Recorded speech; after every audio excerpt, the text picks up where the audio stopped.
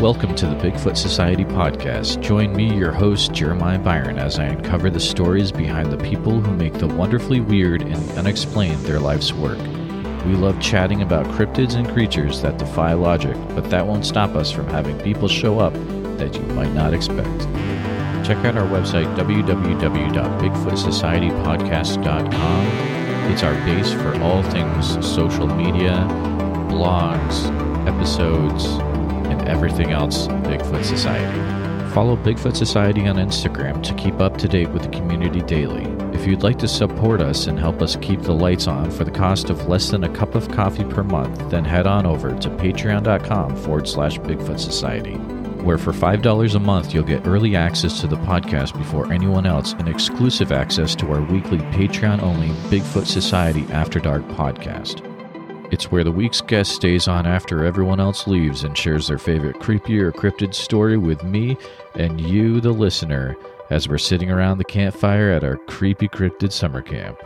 So head on over to patreon.com/Bigfoot Society to also see all the shout-out, Zoom hangout, merch discounts, and more that you'll have access to as an official Bigfoot Society card-carrying member for only $5 a month.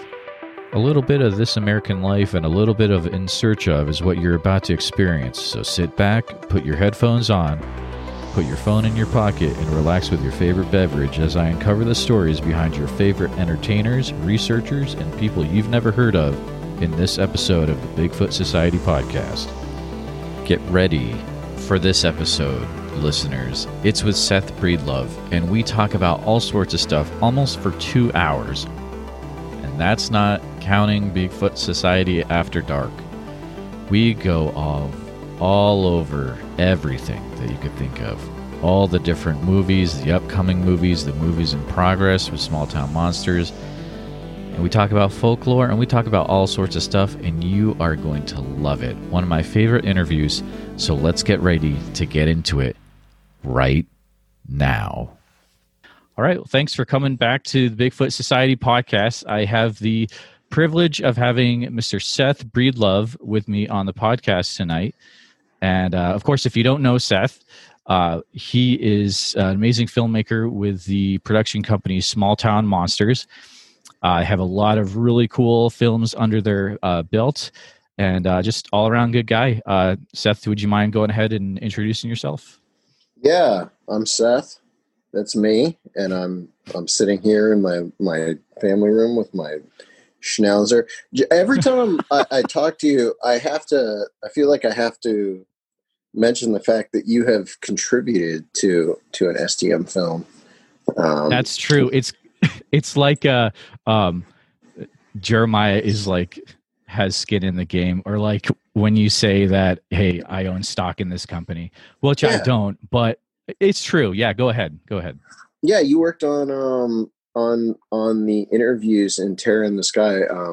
I did. Chad and Kevin, Chad Lewis and Kevin Nelson. Which the thing that still drives me crazy.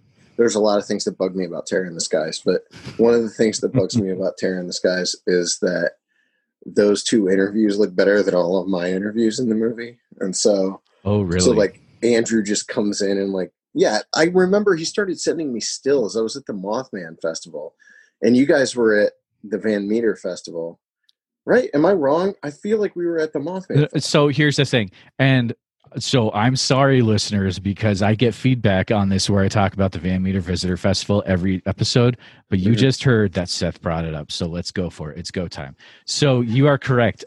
It was a really cool day. Like Andrew, so my buddy Andrew Peterson, he was doing the interviews for Terror in the Skies, and so we just happened to have some of the guys that were also at the Van Meter Visitor Festival that year, and it was really cool.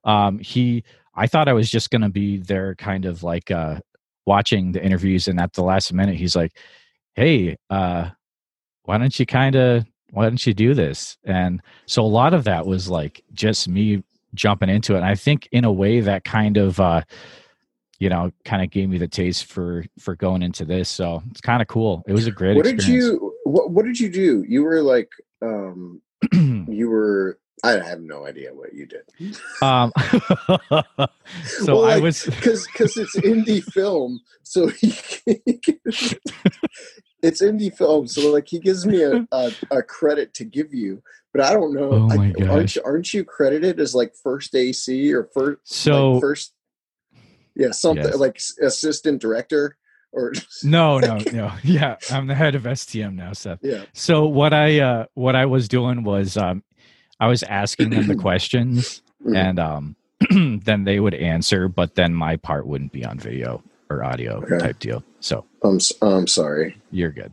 That's a shame.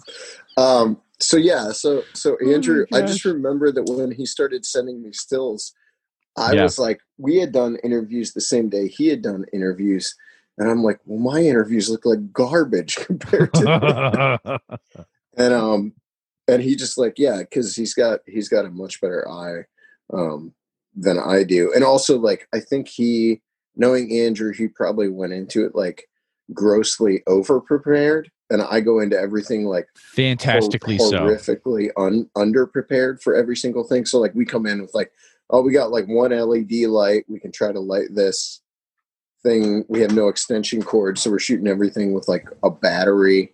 I mean, it was just I just remember that his interviews looked way better than mine. Dude, it was a legit setup. Like my buddy Andrew's a cool dude. He's awesome, man. I used to work with him at Apple. He's a good guy. So that's the connection there. But okay. So do you mind if we get into some questions? No. If occasionally I forget to mute my mic and you're hearing like ice in my plastic Akron Zoo cup, I'm sorry. Oh, hey, that's just part of the ambiance. So yeah, I love it. So of course, so let's see. Small Town Monsters has been around for a few years, correct? I want to say 2013. Is that right? 2013 is actually like when I put the concept together for the book.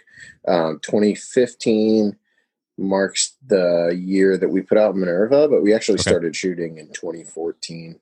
Gotcha. So it's cool. This is our official like 5-year anniversary year for STM. Hence the amazing 5-year book that's coming out, which is now one of my life's ultra regrets that I wasn't a Kickstarter backer for the last one. Man, I'm so stoked to get these out because like I think we should be shipping. I'm gonna say like tentatively next week sometime stuff's gonna start shipping. That's amazing. And I guess that's even possible this week, but we're just waiting. The Mothman Legacy DVDs and Blu-rays are coming any day. It should be like today or tomorrow. Wow. It should be here. So once that stuff hits, we're shipping all that stuff out. But the book's insane.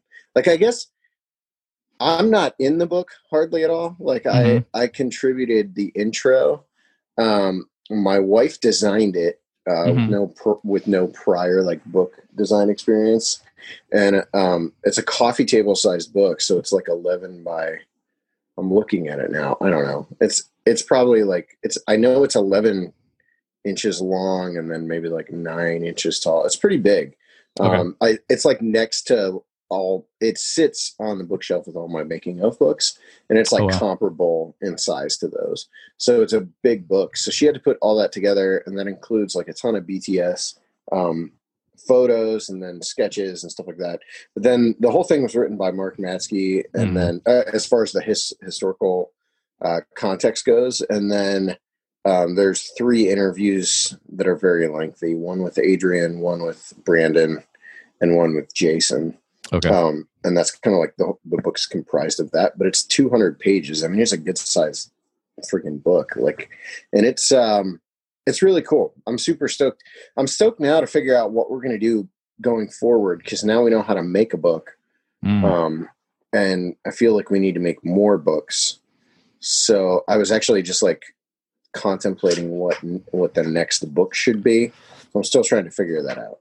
So, So people listening, if you really are digging this part, then you should listen to the latest episode of Monsteropolis, because Seth and Mark just talk for quite a while about the book itself, which is amazing. But you guys also said a thing where it's like, we're kind of a book production company. We should go into this.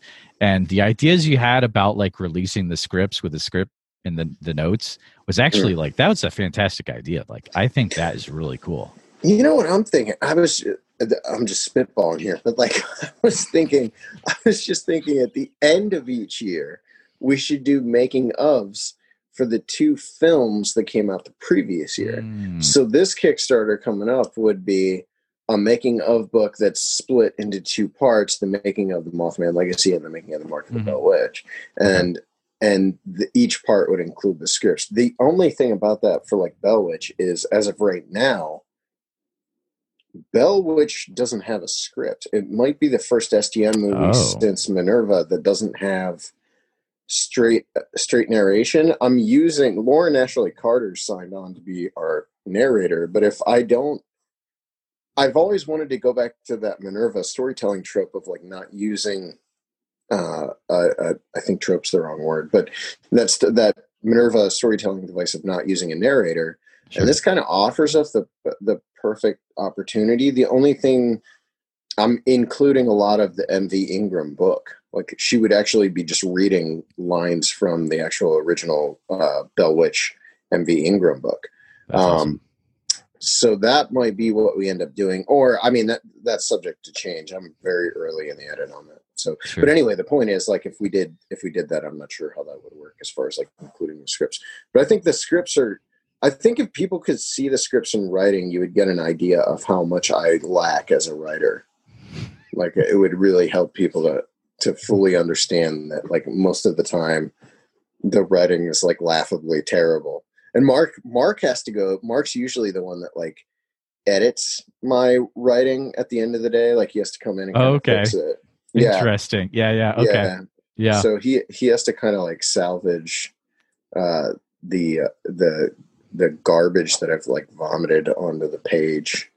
Because the way this works, like the way that the storytelling works with STM movies is I sit and put together like a really rough cut of the movie. Okay. And I write the narration as I'm editing. So I'll be editing and I hit a point where like we need a transition between scenes or whatever. And this is like a good point for narration. And then I will sit there and I'll scribble down the narration really quickly. And then I narrate it into my phone. I airdrop it to myself, so I get it on my Mac, and then I immediately put it in the timeline. Nice. So there's usually a turnaround time of like maybe 5 minutes where a chunk of narration is written. So like the very early rough cuts of our movies are really bizarre because it's like all of a sudden there's like, beautiful imagery or whatever, and then you cut into like a black screen, and then my voice comes in on my iPhone. And there's like clocks chiming or like Tommy screaming in the background or something. And it's like, that's great. Yeah, it's wild. I love that. I love that stuff. So remind me, before you went full time into Small Town Monsters, you were in like a newspaper journalist type role, or what role was that again? No, I mean, that was really like, I did freelance reporting. Okay. I was a freelance reporter and columnist for maybe like 8 years. I don't even know if it was that long. It's probably like 6-7 years, for maybe 3 or 4 local papers. And I also did some movie reviews on the side whenever my buddy, who was the editor there, would let me write. So I got to review, like, the highlight of that was like I reviewed Scott Pilgrim, which is still like one of my favorite movies. Really? Yeah. So I got to review Scott Pilgrim. So that was a highlight. But yeah, I did. And then I used to do a front page column for the Massillon Independent that was called Slice of Life, which was, dude, I would go and I would interview small business owners around Stark County in Ohio and turn it into like a story about their business. And you can still find a lot of those columns actually on their website, and you can find the stories I wrote for them as well. And then I went to Israel back in like 2008 or 2009, and they let me write about that as well for the paper. So yeah, I did. That that's kind of like that definitely informed the direction we've gone with STM, because I think that was like how I learned to be objective and not and then like that's why so many of the early STM projects and like the films don't involve us in any way, like myself in any way. On the Trail it's different, but as far as the movies are concerned, I try to keep myself completely absent from those. Interesting. What was it that pushed you? Was there a point in life or something that pushed you that said, okay, I'm going to go, I want to do this STM thing.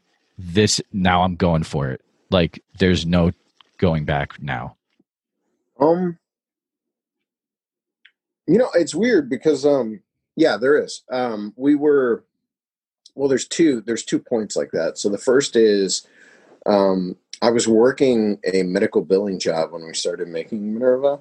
Okay. So we were making Minerva, and it was a really, I try to be nice because they were super supportive of the movie, but it was like so boring, like just mind numbing. Like I would sit and cry. There were days where I would literally cry. The job was so terrible. And so like, I remember, we were making Minerva. We were getting ready to release Minerva, and we had it's like the secret of STM. We get referred to very often as being like people say we're like millionaires, or like I'm a millionaire, or what? Yeah, or like we're rich from making these little like independent movies. But like the secret is we've been getting contacted by major TV networks since before Minerva was released. Are you serious? So like, wow. Yeah. And the first one, and I've talked about this, like the first one is the infamous Megan Fox show that we were pitched before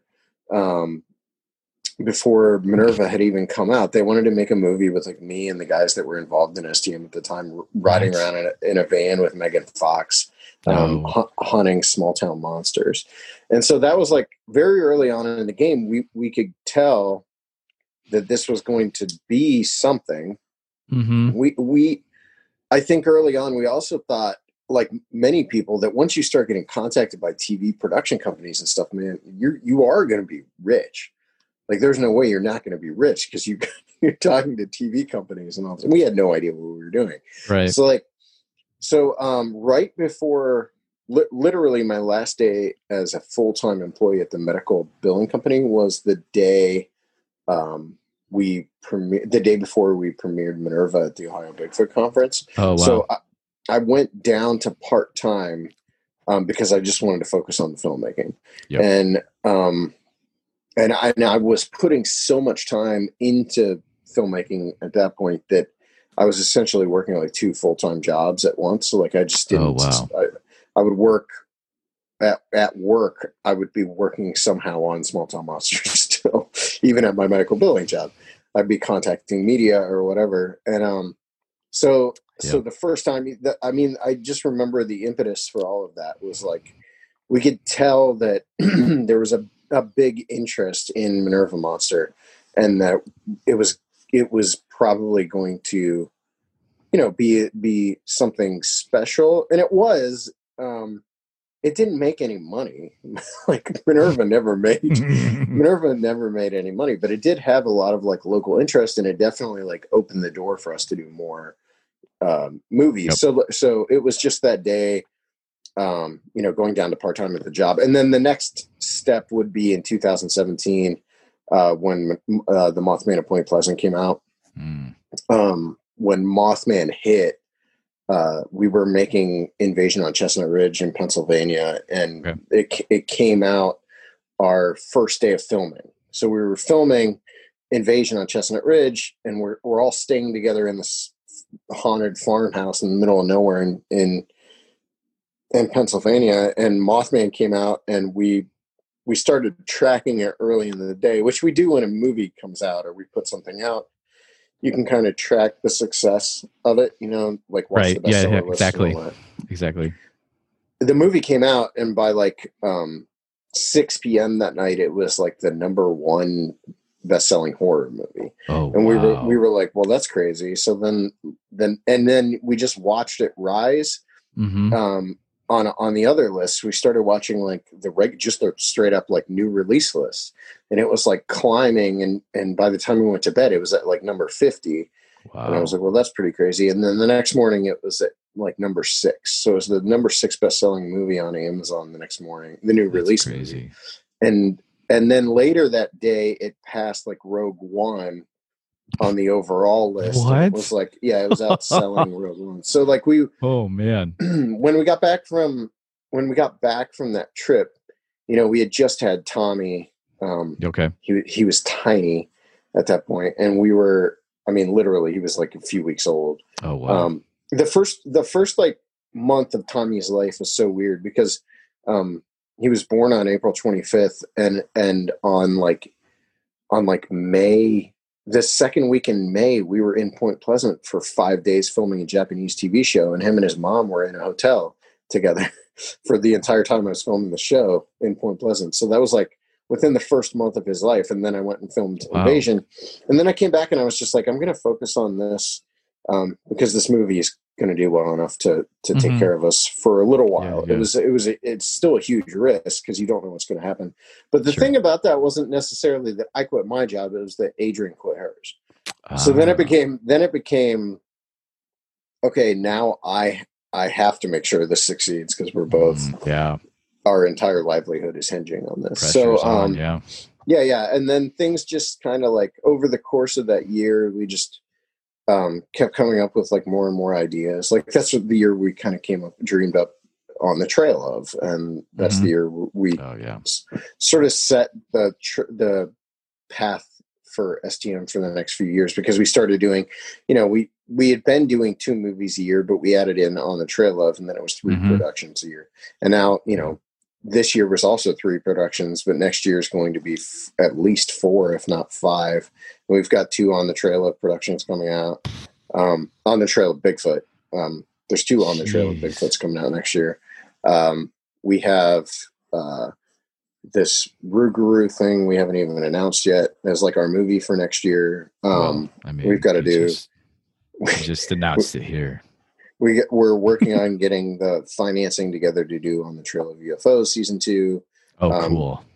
Santino really wants to do On the Trail of Haunting. So like there's next year's going to be anywhere from 4 to 6 productions next year.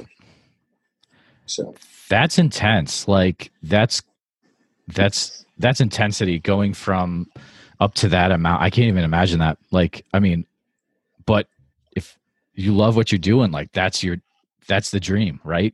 Just like going for it. I love it. Yeah. Where you reach, so I was 33 when we started on Minerva. Okay. So I always say I spent 33 years trying to find something I liked working at doing.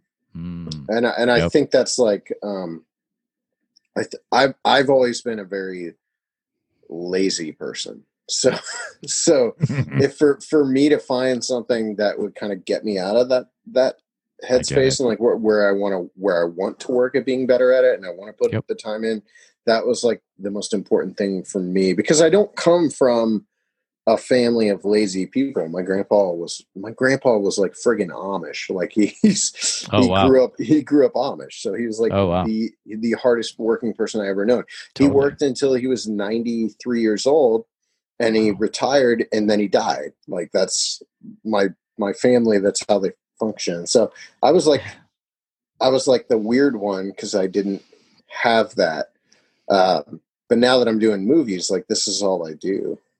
So this is what I like to do. Like you were like as we were getting ready to have this meeting, I was watching videos on different lenses and cameras and stuff. Of course, so like that's what you would do. Yeah. Like I watch YouTubes on how to interview people, or like study certain famous podcasters and try to get their, how they come up with questions and stuff.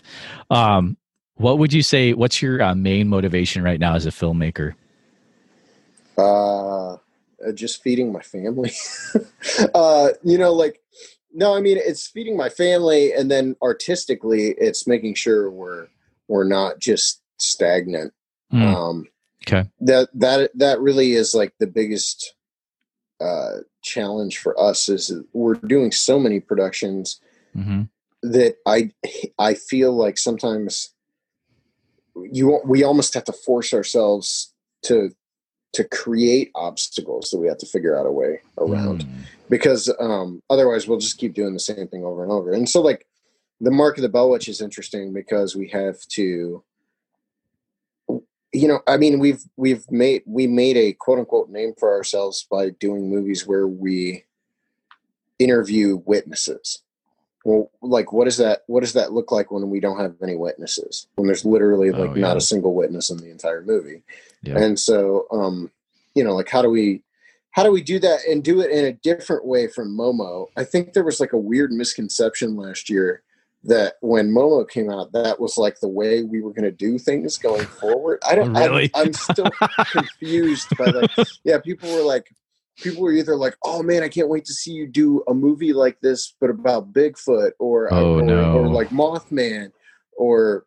No. And I'm like, no, I mean, it's like a one-off. We don't. Yeah, exactly. We really don't try. Even the Mothman Legacy is a sequel, and I think it feels like a sequel. And at the same time, we did something completely different from what we did with the Mothman in Point Pleasant, because the Mothman in Point Pleasant spends, probably like 8-9 minutes of screen time on animated sequences, and there's like, it's helping tell the story. And in this, there's no hand-drawn animation. We avoid that. We kind of like. Yeah, it's just the biggest thing for us right now is just constantly challenging ourselves. On the Trail of is great because it offers us, it's like an avenue to go back to the way we did movies when we first started. Okay. And that's why I love On the Trail of, because it's just us and me and a camera, or us and a camera. And it's a return to making movies the way we did with like Whitehall. So, yeah. So yeah, that's the motivation, is trying to find new ways to tell a story. I think Bell Witch is going to be interesting because we've never approached the level of, or the sheer like volume of recreations that we've just finished with Bell Witch. Like, we just rented a farmhouse for 5 days and shot. Wow. Numerous. We shot 2 12-hour days. There was, the first day was 8 hours, and then we did 2 back-to-back 12-hour days, and then there was a 4-hour day on Sunday. And there's the wild thing is, it's like mostly practical effects so far. We did a lot of like old school like fishing line, and doors closing with fishing line, and we bought a Fresnel light, which I've always wanted to buy, but never actually gotten. So we went and bought a Fresnel light so we could mimic lightning. And that's actually, we just put out a production still tonight, like the first production still. And that's during the sequence that I dreamed up, called the Lightning Storm sequence. And that was it. That's been interesting too, because Mark of the Bell Witch, the recreations, some of the recreations are things I just dreamed up to illustrate, to sort of condense a number of events that actually did occur. Okay. So you'll see what I mean when you see the movie. I can't wait to see it. It's not fictional, but it's like, it's the first, we were talking about it. Richard Haddam sent me this amazing review of Mothman Legacy, where he claimed we were like inventing a new genre with what we're doing. Wow. And I don't see that with Legacy, but I could see that with Mark of the Bell Witch. Like, Mark of the Bell Witch is a really, I think it's going to be a really, it's going to feel like the first genuine horror movie / documentary, like where you're seeing, there's going to be numerous jump scares too. So I'm pumped. Oh, jump scares! Oh, I can't handle those. Dude, I can't even handle signs, man. I'm pumped for your movie. Like, that's going to be great. So another question. Let's say you do the edit, you do a lot of like the editing yourself. Is there do you have like music you listen to get pumped to edit, or like what's your go-to get pumped to film music? Do you have anything, or you just it's in, or is it all in your mind and you're just like bam, go? When I edit, it depends on the project. Sometimes I don't edit to any music. Oh wow. Okay. The Mothman Legacy, I didn't have any music in the edit. But I am editing sequences for Mark of the Bell Witch starting today. I was editing the 2 sequences I worked on today. I had music I downloaded from Artlist. I know when we made Invasion on Chestnut Ridge, I used a lot of like John Carpenter Halloween. In fact, I think that was like mostly Invasion on Chestnut Ridge was mostly edited to Halloween. That makes sense. Or like Neon Demon was another. The Goblin score for Dawn of the Dead. Wow. Things like that. But it kind of depends on the project. When it comes to like music to film, I don't. Oh yeah, that's a weird question. That wouldn't make sense. It is kind of cool though because I do watch. So I do pump myself up to film. Okay. As goofy as that sounds, like before we did the Mark of the Bell Witch shoot, I had bought last week I went and bought this huge like coffee table book about Wes Anderson. Oh, nice, yeah. Like Wes Anderson movies, and it's just like these massive interviews with him. And as stupid or goofy as that might sound, like that kind of thing really does pump me up. Like reading other filmmakers talking about making movies. So there isn't really music that I listen to get pumped up to make movies, but I will spend hours watching making ofs and things like that are kind of like relevant to what we're working on. Obviously, Wes Anderson it's not really relevant to the Mark of the Bell Witch, but that was like the thing that I latched onto. I did watch like the morning I was getting ready to leave to go do our first day of filming on the recreations for Bell Witch. I watched a bunch of YouTube analysis videos about Psycho. Just because I'm a huge Hitchcock fan, but just that just popped up. There was something on my YouTube main page about Psycho, and I just put it on. And then I just started watching video after video about Psycho.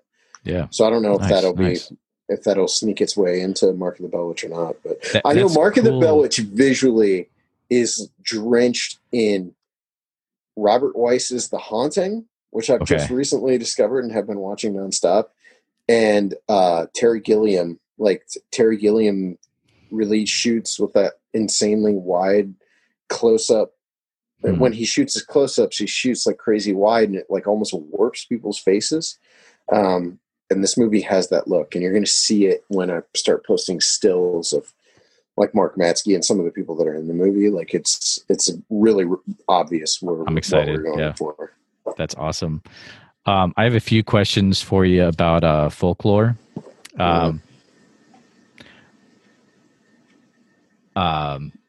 Is that cool? Yeah. Okay, cool. I was going to say I'm terrible about defining folklore, which if you listen to the episode where I interviewed or Ellie interviewed me of Monsteropolis, so that should be obvious that I'm still kind of like not quite clear on the difference between like folklore and legend. Okay, but, well, yes. we won't get too crazy, but I do have a definition here, so don't worry. Okay, cool. So folklore definition: the traditional beliefs, customs, and stories of a community passed through the generations by word of mouth. Cool. So what is it that draws you? Why are you so focused on smaller communities? I see that as a common thread through a lot of your movies or, documentaries, things like that. Yeah, I don't relate to big cities and big city people. So but not because of anything against them. I just didn't I grew up in small town. Okay. I spent the first 25 years of my life not leaving that small town. And so, and I've only ever lived, other than when I lived in Canton for a few years, and I don't really think that's a big city, but it's a city. It's more, I've always been fascinated by small town life too. Yep. And I don't think I have like rose colored glasses about it. Like I see I see the negativity in some small towns as well. Like we get run out of places all the time making these Do you movies. really? We just No had it way. happen. Yeah, we just had it happen Oh while we were doing man. Mark of the Oh Bell Witch. man. We had a guy run us out of a cemetery. We had permission to film him. Like showed up and Oh just shoot. cussed me out. Really? Wow. Yeah. So I don't have rose-colored glasses on about it, but I do. I love small towns, and there was my brother and I when we were kids. I mean, I devoured film. That was like all I Mhm. did. So Okay. I had film theories and things like that as a kid. That like we started noticing common threads in movies, and one of them was like the small town movie genre. Um, and there's like Doc Hollywood and Mumford and like all Oh these yeah, sure. like different little like movies, that kind of like dwell on small town life. And that goes all the way back to like Frank Capra and Mm, It's a Wonderful Life and all that kind of stuff as well. But like, exactly. Yeah. yeah, but I always loved those movies. David Mamet made a movie that might be Mumford. I can't remember. David Mamet made a comedy about like a small town, and I found that when I was like, those were the pick me up movies were like small Hmm. comedies about life in small towns. And then when I got Interesting. into newspaper writing, that was my job. Was my my beat, quote unquote beat, was this tiny village called Navarre, which is a town. I don't even know. It's a village, but I mean it's tiny. It's right outside of Massillon, Ohio, Okay. um, right down the road from Canton. And so like I interviewed small business owners in small towns too. So yeah, I mean small towns is just where I and when it comes to cryptids and the paranormal, the reason I started doing this isn't that I love Bigfoot or the Mothman. It's that I'm interested in how Bigfoot or the Mothman might impact or change the culture of a community. And you're Okay. not going to have that in a big city. It's too big, it's too massive to have any impact at all. But a small town like Minerva it can alter the way they make money. Mm, It can yep. alter the financial state of a small town. Minerva's a bad example because they haven't embraced it the way some place like Point Pleasant has, or even Fouke, Yeah. where the biggest breadwinner in Fouke, Arkansas, which is a town of like 600 and some people, the biggest breadwinner there is the Monster The Mart, Monster with Mart. their Yep. giant Exactly. Bigfoot on the roof. So Yeah. that's the thing that I'm interested in, even more so than the monsters.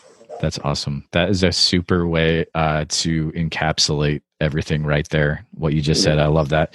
Um, how do you decide which folklore or legend or cryptid to pursue next? Is there kind of like a formula you follow, or is it you got a feeling to go Well, for it? yeah, I mean, it's the feeling, but it's also like, what can we do visually with that story? Mm, So, okay. like, the Mark of the Bell Witch was like a no-brainer just because we hadn't done a ghost story. Right. Um, so we wanted to do something that was a little more out there. It is funny though, until recently, until maybe 2 weeks before, or even the week before we went to shoot Bell Witch, I didn't have a really clear idea of visually what it was going to be. And then for Wow. some reason, I was watching. Um, I was watching a lot of haunted house movies, just trying to wrap my brain around what it was we were telling a story about. Because the movies are, yeah, okay, it's a movie about the Bell Witch, but like, what is it about? Every movie we've made is about something beyond the monster. Um, Yep. Yep. so most of them are about story, but the story and storytelling. But yeah, with Belle, I was watching all these haunted house movies, and I realized like it's definitely a haunted house movie. Um, it's about this quote unquote spirit, but it is about the house that we're living in being, you know, inundated with this malevolent force that attacked them for 4 years or 5 years. But beyond that, like what is it? And then I started thinking about, we had these 3 historians that we were going to interview, and I was trying to figure out how that was going to work. And I really started to like the idea of interviewing those dudes together, because I knew one of them was this young guy named Brandon. And then the other guy is this older historian who's kind of like, he's getting ready to pass the baton on to Brandon, essentially, as like Adam's historian. And I realized it was kind of like the old cop, young cop, like weapon kind of deal. And I told Zach visually, I was like, man, this is like, you know what it is? It's a haunted house movie and it's a police procedural. It's so crazy. We say things like that, and then it doesn't happen. But like Zach and I actually just had this conversation after we finished shooting everything on Sunday. After we finished shooting everything yesterday, everyone left except Zach and I. We sat on the porch of the house and talked for a while. The house we had rented, and he said, this is the first movie where we had a conversation early on about what it was going to be, and it actually is what we talked about. Because normally it just changes, just circumstantial or whatever, it changes.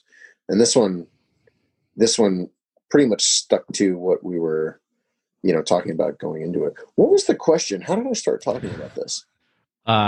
Well, we were just kind of discussing some Bell Witch stuff, which actually leads me into some Bell Witch questions, if that's cool. Yeah, but I feel like I didn't hit the point of that question. We were, let's see here. I have so many notes and questions right now. Man. No, you're good. How do you decide which folklore legend to pursue? And we covered it. Yeah. You're good. I mean, it comes down to the people too, though. Like if I'm not interested in the people and I can't find a way to tell a story that will be different visually from our other stories, we won't tell that story, even if it's like a really cool cryptid. The other thing is like the unfortunate reality of doing what we do is we have to be aware that like some of this stuff is not going to be commercially viable. So like, heck yeah, I would make a Fresno Nightcrawlers movie. Oh my but goodness. it's not gonna friggin' make a dime. So like, it'll make a dime. I'll give you a dime. Like, I can't do it. Oh my it. gosh, dude, do it. I'd kill it. My wife wants me to make a movie about sky squids, which I'm pretty sure is something she invented. She claims they're sky squids. Okay. I'm loving it. I'll tell her. So questions about the Mothman. No, sorry, my bad. Oh my goodness, it's a long work day. Bell Witch. I've got different sections here. So Bell Witch, why do you think the Bell Witch is such an integrated part of Adams, Tennessee? This may seem really like an obvious question, but I'm just curious to get your thoughts on it. My wife is standing in the doorway glaring at me. I wish I could turn my screen toward her. She heard sky squids and her name, so she's no, you're done. She's down here double checking. Yeah. Why is it such a big part of it? Why do you think? You know what? Honestly, dude, it's one of the more confusing. There's 2 parts to that question. One is like, why are the bells such an important part of Adams, Tennessee? We can't quite figure this out. That's weird, right? It's really bizarre because there's a big Mason connection in this town. Oh, I'm glad you're bringing this up. Yeah. And and it's like, we were actually just looking at footage yesterday, and on the side of the Bell graves, there's this cemetery. There's this massive cemetery with an obelisk in the middle of it. Oh my! Called Bellwood. And all the generations of the Bells are buried there. And if you look at the headstones, they all have either a Mason symbol or that whatever the female, the lady Masons are called. It's like Daughters of the Star or something like that. Okay. So there's this weird Masonic connection there. And I'm not down, I'm not necessarily conspiracy minded when it comes to the Masons. Right. I do think there's some strange things happening there, and we got taken into the Mason Lodge in Adams while we were there, which is kind of a weird story in itself.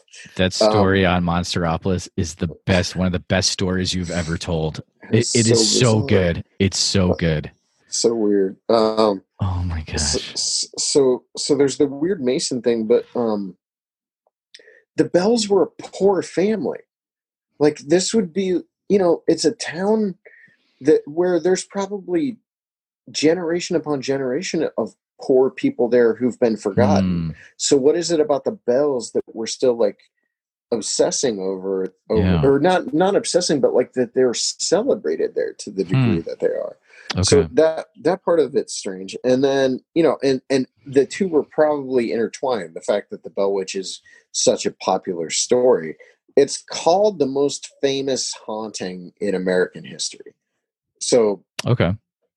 Even though we in the present generation might kind of, I don't think it's forgotten, but I think it might be overlooked a little bit now in favor of things like Amityville.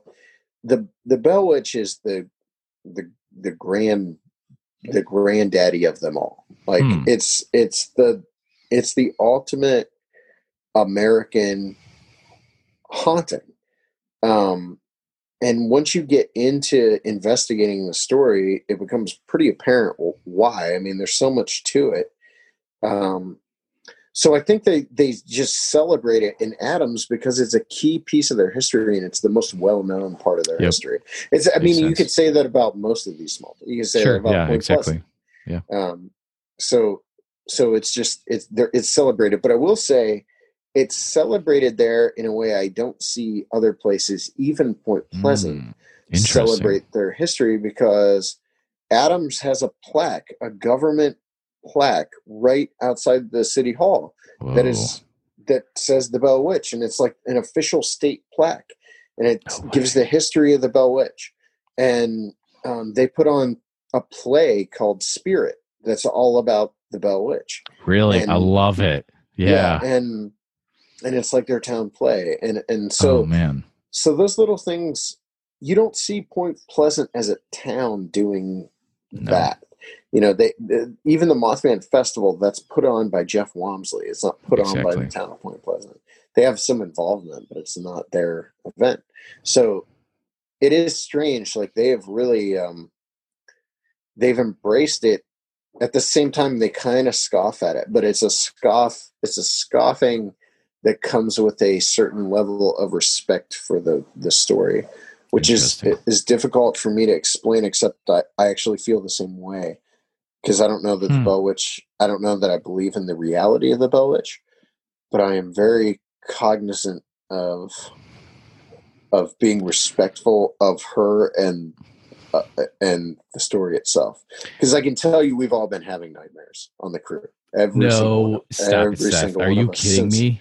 No, I mean, there's some creepy things. There's visually, we are displaying Kate in the movie in 3 different ways, even though she wasn't really seen. The Bell Witch, we are like, we're going to visually show her a few times in the movie. Not much, but like we're going to visually show her. And the 3 different ways we're showing her are all sort of like callbacks to either pieces of her legend or pieces of something that the picture I posted today, you're seeing an outline of like there's like antlers. That's based on a nightmare that Heather Mosier had, where the Bell Witch was showing up to her in this cloak with a deer skull basically as a head. Are you kidding me? So and that started so Bell Witch has actually been on the table for us since at least 2018. And Heather, who's our research girl, she actually went to Adams back, I think it was 2018 when she went, and she did research for us for the story all the way back in 2018. Okay. And she had nightmares leading up to that trip that included the Bell Witch telling her the Bell Witch herself could not wait to meet us. And that we were going to heck up. Yeah, that we were going to have a lot of fun together and stuff like that. So, I've been having nightmares periodically. So was Aaron. Now Zach had a nightmare too, but it involved him being on The Bachelor, and it's a little different from understandable. Yeah. Understandable. what's the point where you say this is like, so I'm going to go off script for a minute. There are certain things that I'm very aware of. I should probably like, it's hard, Seth, because on the one hand you're like, okay, there's like folklore I want to capture, but then if your crew is having dreams, like nightmares about this like entity, like where's the line, right? Like that's scary stuff, dude. Like I don't know how I would feel about that, you know? Like my thing is we've all been very aware of this, so I think it's going to seep into your thoughts anyway. Sure. For me, I haven't taken it with like a certain level of gravity, because for me, I've been sort of inundating myself with horror for the last month or so, trying to get my head in the space of like needing to make a horror movie. But yeah, I definitely like it's. Brandon told us that Brandon's so Brandon Barker, he's actually a professor of folklore at Indiana University. He's also like the official Tennessee state folklorist. Oh wow! So, he told me like he doesn't believe in the Bell Witch, but he treats it with respect. And he said people in that town, most of the people don't believe in the Bell Witch, but they're not going to make fun of that story, and they're not going to make fun of the Bell Witch, and they're not going to tell you she doesn't exist to your face. So like that you treat it with a certain level of respect. And that's how I feel about it, weirdly enough. Like I don't know what happened. You'll find out why I don't know what happened. There's so many variations of the story, and there's so much we can't corroborate. But there are weird things happening there even to this day. Wow. I might have to shift my spooky story around, actually, now that I'm saying this. Yeah. Mull it over as we go along, but that sounds like it could be good. That's for your Patreon show, right? It is, yeah. I just wanted to make sure we plugged your Patreon show. Dude, the Patreon guys and girl now, because Coco's in it from Strange Little Lands, which Coco's bomb. Like she's great. She was a fun interview yesterday. Did she give you her email address? I'm not asking you to give it out on the show. It's just no. I mean I can't remember, but yeah, I would have it because it's part of the like she usually sign up. She gave me her email address and I died because it was hilarious when you know her. Okay. I hope she's listening to this because no, she's super cool. I guarantee she is. She made me a Headless Horseman Sleepy Hollow diorama a few months ago. It's awesome. So the episode that we actually spend quite a bit of time where she goes into like the background and like how the process, and we used your piece as an example of the process. Cool. It's pretty cool. So it's a fun interview. You should check it out. But so Mothman, definitely want to talk about Mothman Legacy. A few questions, and first one is so not trying to be like. So I'll just ask it. Why make another Mothman film if you've made a few before already?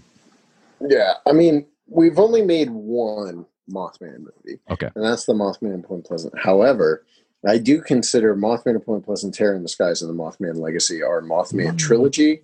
Yes. Yeah. And that's just because Terror in the Skies tonally feels very similar to the Mothman of Point Pleasant, and it really like picks up the melancholy of the Terror really picks up like the melancholy of the third act of Mothman of Point Pleasant, and then just pushes it throughout the entire movie. Okay. And so what drew me back to that is the fact that we just kept having Mothman witnesses contact us. So at a certain point you realize, okay, there's more than enough witnesses to tell a movie or to tell a story here. And the interesting Mothman Legacy has more on-screen witness interviews than anything we've done outside of On the Trail of. So it even outdoes Boggy Creek Monster. Because we have seven or eight witness interviews. It's a lot. Yeah. In the Mothman Legacy. and we had more.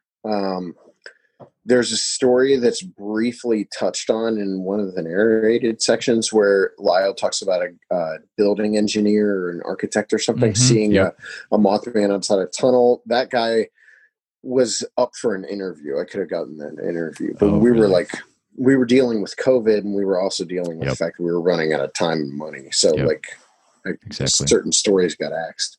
We probably could have had 12 eyewitness interviews in that movie easily. But yeah, it was just the fact that there was more to tell. And then there was also the idea that we could finally do a movie that was as much about the phenomenon as it was about like a single event. So the Mothman in Point Pleasant is about the Mothman in Point Pleasant between 66 and 67. Just like Boggy Creek Monster is all about the Boggy Creek Monster, being seen around Boggy Creek. Right. This was a movie that was as much about the folklore as it was the sightings that were taking place. So it was it's funny because the only negative feedback I have received thus far regarding the Mothman Legacy is that it doesn't get to the Mothman quick enough. What? Come on. And I'm like, if that's the case, you're kind of like missing the whole point of the missing movie. The point. Yeah. Because we have to set up that Appalachian history. Like this is the one STM movie where to cut any piece of the geographical history would sort of ruin the point of the whole movie. Exactly. We have to set up who lives there, who settled it, what their way of life was. And I mean, we managed to do that in a pretty quick period of time. You're talking like 5-6 minutes. It's not terribly long. Yeah. But it's very important because there's a lot of elements of, Irish, Scottish legend that comes into play later in the movie. It does. Yeah, it really does. And it also asks viewers to like draw those lines themselves. Like we don't necessarily connect all the dots for people. So there's a lot of things. It's good. Yeah, there's a lot of things there for viewers to do. I think it just came down to the fact that we knew there was more than enough to make another movie. I mean, at this point, I think we can make a fourth movie if we really wanted to. Now, the trick with this one was how do we make it a direct sequel to the Mothman in Point Pleasant, but like have it stand on its own as like visually. Okay. And so I recently rewatched the Mothman in Point Pleasant, strangely enough, while standing in the Mothman Museum. And I was struck by the fact that the movie still looks pretty good. Like for a 2017 release for us, and given that we change and grow, hopefully project to project, like I was surprised when I rewatched it because I was like, man, it definitely has its own look. Like it is very distinctly its own thing. And so we wanted to, when we made Mothman Legacy, we were very aware of that. Like this has to be its own thing. Okay. So going into so what happened, one of the big things that happened last year is we had two films come out.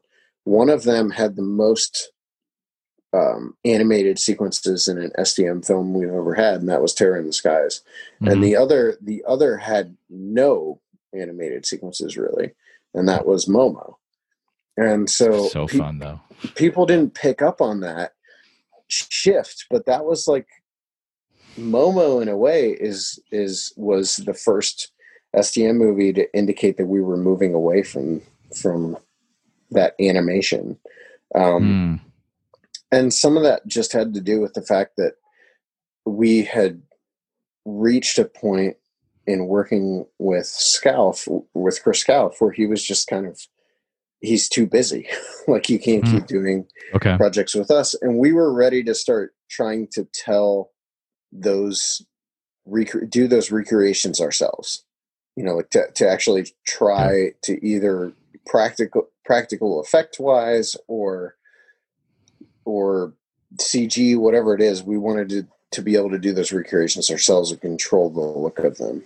And so Mothman Legacy is the first like big STM effects film where all the effects are either CG or practical. So yeah. So you were so thank you for I was able to see a screener of it, and you're exactly right. The effects in this film are amazing. Looking at previous STM films and now looking at this, it's like it blows my mind how if that combined with the music is awesome, dude. Like that is quite the soundtrack.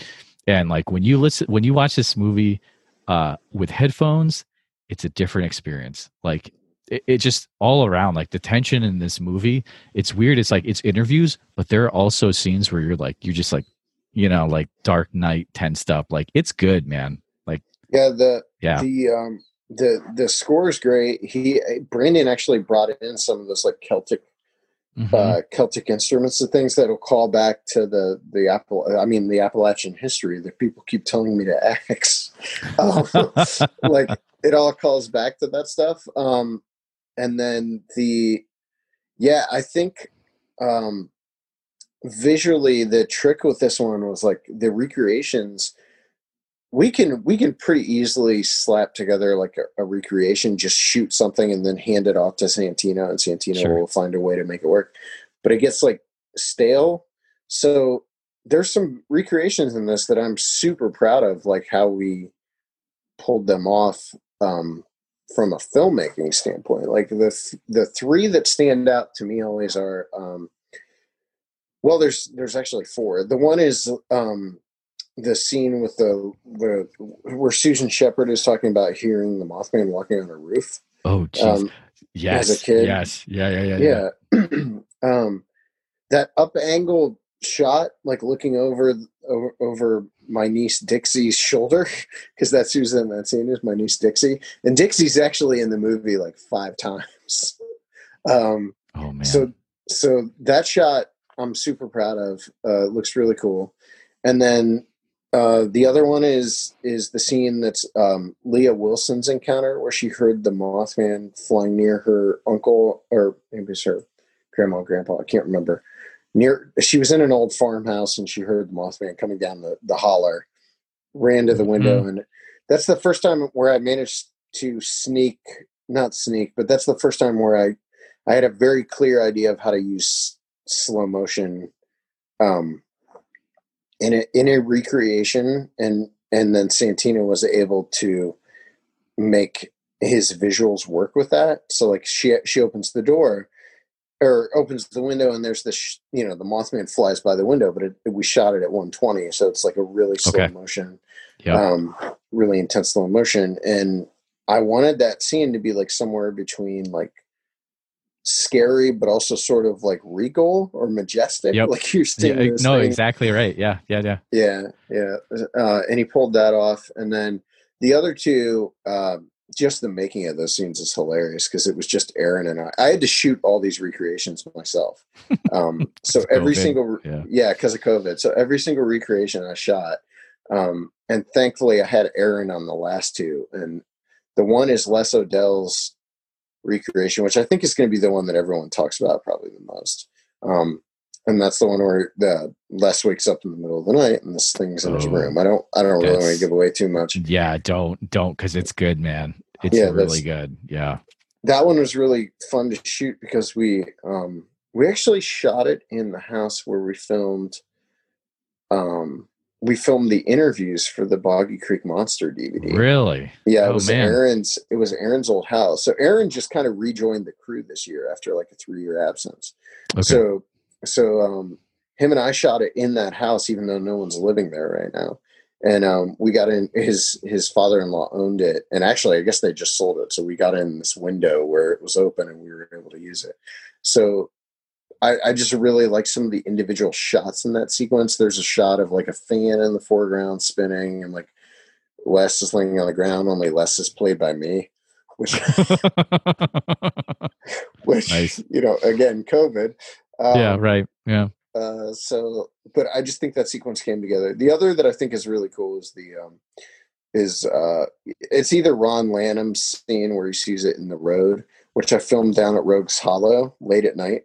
Okay. You're not supposed to be on that road, and Rogues Hollow is like this Nice. creepy locals park.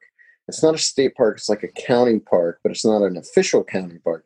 Anyway, Rogues Hollow was like supposedly the most haunted place in Ohio. So we filmed down there late at night one night. And the other sequence that I really like in that movie is the abandoned house scene where Jack tells the story about seeing the Mothman standing in this abandoned house late at night. Oh, yeah. And Totally. all of those have to have their own little weird identity. So like the Jack's story about seeing it in the abandoned house, my idea for that one was like the camera's always turning. So like in every shot, the camera's actually moving, and it's mimicking the movement of the bicycle wheel, because he was pushing a bicycle home when he saw it. And so like each shot, each individual frame is sort of twisting. And there's a really cool shot that we did where he first sees the Mothman inside the abandoned building. The camera pushes in toward the Mothman standing in the building, and all these moths come out of the building, and the camera's like going clockwise. It's cool. It's really cool, man. That was a really cool moment. Yeah. My favorite was just going over like the interactions between it's Jeff Wamsley, right, who owns the Mothman, and like how he's passing that on to his daughter. That was really cool. Like that whole section. I love that. Just as a parent, that's very cool. Yeah, and that's the legacy. Yeah, exactly. I don't know if some people will get that. That's the name. The namesake is the Wamsleys. That's why I dedicated the movie to the Wamsleys, because like the Mothman legacy is Jeff leaving the museum to Ashley. That's the actual legacy. It's also like that legacy is also the Appalachian settlers and the Native Americans who lived there. Probably having some role in the Mothman, whatever that would be, the Mothman being there today. So I want to do a quick check on everything. Doing good so far, time wise. We're good. Oh yeah. You're good. Okay, because I got some more. I just wanted to make sure that you're good. Keep them going. All right. Let's go, man. Okay. Let's talk about Bigfoot for a bit. So I don't know. There's this question I have that I got when I was watching On the Trail of Bigfoot, the first one. Yeah. Second one's not out. And I can't remember if I've actually asked you this or not, but I'm just going to go for it. So I remember thinking this when I'm watching the Area X episode, and I'm like, Seth has really bad migraines. And then I'm like, could that be related to infrasound? No. Okay. Absolutely not. Case closed. No. I love it. I've had other people try to ask me that, but no, it's just not. Like I had comparable migraines while we were shooting On the Trail of Bigfoot, The Journey in the Adirondacks. I had comparable migraines while we were filming Boggy Creek Monster. I had comparable migraines while we were shooting Terror in the Skies. I just get migraines when I'm filming. When I'm filming, and some of it also has to do with like I go to a doctor. I've gone to it. I go to doctors because of my headaches. And I had a guy tell me once, like you're like the perfect storm because you have every type of headache there is. Wow. I get sinus headaches. I get tension headaches. I get pressure headaches. I have migraines. Like I have every kind of headache you could have. I have, and some of the, like I think the Adirondacks. The first time I went to the Adirondacks, I had migraines the whole time I was there.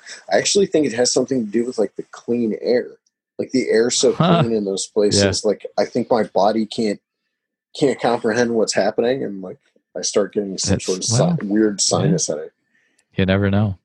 I'm sorry though. If you want to, I can say yes. It was definitely. No, you're fine. It's one of those things where you're like, you're tired and you're watching something, you're like, oh, and then it's Yeah. just it's you being dumb. But I figured that was the case. But so when you did On the Trail of you're out in New England filming, you guys were hanging out in Western Mass for a while, right?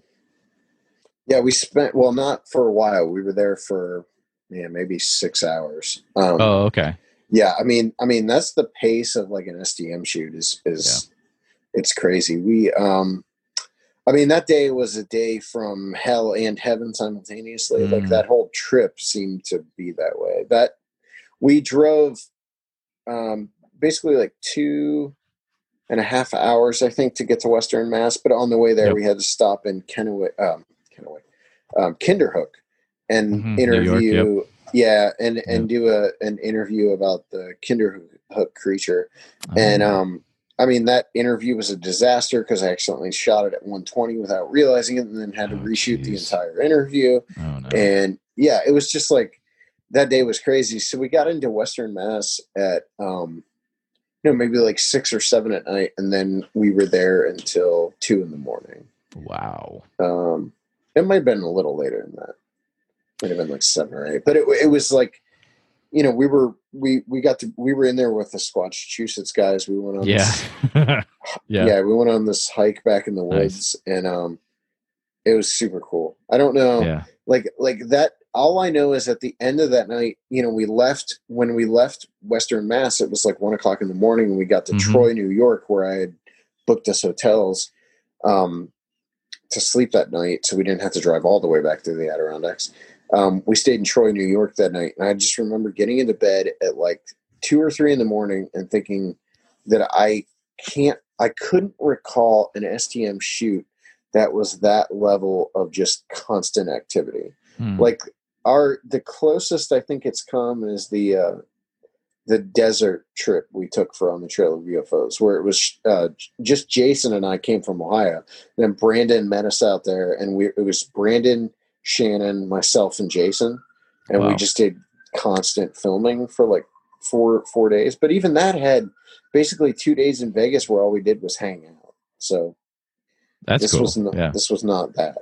Yeah. So I grew up in Western Mass, and it's such a beautiful area, and I'm glad you got to hang out there for at least 6 hours. Like, yeah, I love that. I grew up in Northfield. I think you probably were like, I don't know if you can say where you were. Were you in like Berkshires or? We were in Savoy. Oh, dude. Yeah. Savoy State Forest or whatever. Like, yeah. So we were near a town. I can't remember what the name of the town was, but that town was weird. There's some weird stuff out there, dude. Like, it is definitely Squatch Town, and like we were there and stuff. Yeah, we were there at a weird time too, because COVID was going on and the riots had just kind of come to the town we were in, and I guess they were pretty bad there. So it was like a ghost town when we were there. Oh wow! And so it was a very strange point in time. It's a very like that whole trip was like a very strange point in time anyway, because for most of us on the crew, it was our first time to really be out living again after months of being holed up in our homes. So you'll see, like, the movie's very much about this point in time. Okay. I love it. Yeah. You mentioned that next year there's 2 On the Trail of Bigfoots. Yeah, which is awesome. That was kind of I knew about one of them, but I guess I hadn't heard about the other one, which is great. So, can you tell kind of like what's the difference between the 2, or like, why 2 instead of like one big one? Well, On the Trail of Bigfoot 1 is technically 2 films. On the Trail of Bigfoot, the Legend, and On the Trail of Bigfoot, the Search. So if you look at it, this is actually 3 and 4, not 2. Not like On the Trail of Bigfoot 2. It's technically On the Trail of Bigfoot 3 and 4. So, On the Trail of Bigfoot, the journey is all about our trip to the Adirondacks after being, like I just said, after being holed up in our house for months because of the pandemic. And On the Trail of Bigfoot, the discovery, which has not been officially announced on our social media, but I've been posting things about it. That will be about a our return trip to the Olympic Peninsula to hang out with the Olympic Project guys. Yes. And to go up into some of the, hopefully get up into like the nesting site and all that Please, kind of stuff. yeah, do the nest. Oh my goodness. So that's the plan for that one. I have a really good friend that I grew up with here in Ohio named Brent, who lives out in Oregon. And he's not at all into Bigfoot, but he is into customizing overland vehicles. And of course, yeah. When he found out I was going to be out there, he's like, "Dude, you have to borrow a car or one of my vehicles," and I put it in. Dude, the heck yeah! So we're going to go out there and get this customized like Gladiator and take it out, and we're going to be able to it's got a camper attached to it and all this stuff. So we're going to be able to use that as well. So yeah, we're stoked about that, and I think that crew is going to be interesting too because I think Adrian's going. So I think this is going to be like the first especially on the trail of Bigfoot, where Adrian's actually in it. I love it. Yeah. So she's going to be in it, and then I'm really hoping, crew wise, I can get Alexander involved and and Andrew Peterson. I'm trying to get him on that crew as well. He's supposed to be doing something else with me before then. So yeah, this is the year. I keep telling him, like, either 2020 or 2021 is when it's happening. You know what? And I am so glad that it is happening. So definitely that is amazing news. Like, shout out to Andrew. Andrew's my dog. Like, he's the man. This is going to be a question where feel free to shut it down if you need to, but I'm going to ask it. So it feels like STM is getting ready to launch into some amazing things. I have a feeling. Is there any light you can shed to that? Or like, it feels like you're making some big moves. I don't know, man. To me, it feels, I don't have that same sense. Because for me, it's like, I think we continue to grow, but honestly, it's frustrating in a way because the growth that needs to take place is all predicated on money. And yeah, we could have had a TV show last year. We were in the final stages of signing paperwork. When we walked away, and it had to do with the Adam Wingard collaboration that never took place and still hasn't taken place. And so we ended up walking away from the show and doing, going with the Wingard thing.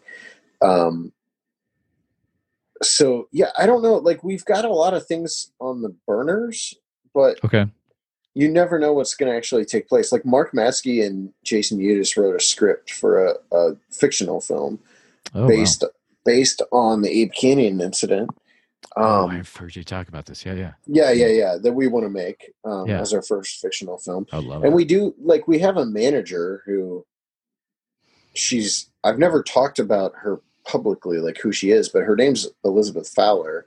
She's a film producer. If you Google search her, you will be shocked that she's involved in STM. She's like awesome. She's like a legit producer. She produced this Keira Knightley movie, Official Secrets, last year. She's pretty awesome. She's tied into like Scott Derrickson and all these guys, but it's a weird story, like how we even got connected with her. But she's our manager, and she really wants to like try to get this movie made. And at the same time, I'm very picky I'm very set on the fact that I don't want to lose control. Yep. So, so either I'm steering the ship at the end of the day, or it's just not going to happen. And like, it's been that way from the beginning, and that'll probably, like, someday that might end up biting us in the butt, because that extends to like even things like investors and stuff like that. I've walked away from just because I hate to lose control of our money and like what we can spend it on and things like that. So, gotcha. So yeah, there's a lot of things that might happen, but it's also like trying to figure out the best way to spend what money we do have and hopefully grow as a company and grow our audience while still retaining our independence. That's been the hardest thing to figure out, because everyone wants a piece. Yeah. And I think if Mothman Legacy is as big as I think it's going to be because of how much they want to dump into the marketing and all that kind of stuff, I think if it's as big as I think it's going to be, it's only going to get harder, even if on a surface level it seems like we're more successful or whatever, because we have to figure out. It still all comes down to, well, how do we manage to do all this completely independent, so we're not beholden to anyone, and so we can continue to steer the ship. And in a way, like, as goofy as this sounds, like, some of that comes down to like principles and like even morals, and are we doing what we should be doing with the company, and what we, like, my dog's barking at something in the next room. She didn't like she hates morals. If I start get out of here, morals, yeah. It's just like, it's a weird thing to do, because we took a company, we created something out of nothing, and that's which is amazing. That's not like super common, but like, at the end of the day, I always say that I will go back to medical billing or landscaping or whatever before I see myself become miserable making movies. Like, if I were to be in a situation where the reason I'm happy doing this is because I'm doing it. Okay. I make the rules. I'm the guy that steers the ship. If I had a boss, I would be. She's growling, so she's probably going to start barking again. If I had a boss, I don't think I would be as content doing this, and I don't know that I would work as hard at it as I do, because you might, like, that was what I hated about medical billing, aside from the fact that it's just monotonous, as you're told what to do by your overlords. And if we're in a situation, that's why I always bristle at TV shows, is like, when you're involved in that, you're being told what to do, and you really don't have any creative control over it at all, regardless of what they tell you. Because they'll tell you we've had 20, 30 phone calls, no joke, 20 or 30, just between 20 and 30 phone calls in 5 years where we actually spoke to people. We've probably had 100 phone calls where they call us trying to get involved somehow. It happens. I know last year between January and March, we had 20 calls come to Adrian. That's crazy. But they all want the same thing. They want what we have at the cheapest available price, and they want to tell us what they're going to be able to do with our thing that we're creating. Not cool. Yeah, so it is like, I'm not arguing what you said. Like, I do think it's probably a big, like, I think it's probably a big year coming up, especially like the remainder of this year is huge because it's our first year with the distributor. Yes, exactly. So, like, all of our income is in their hands, which is terrifying.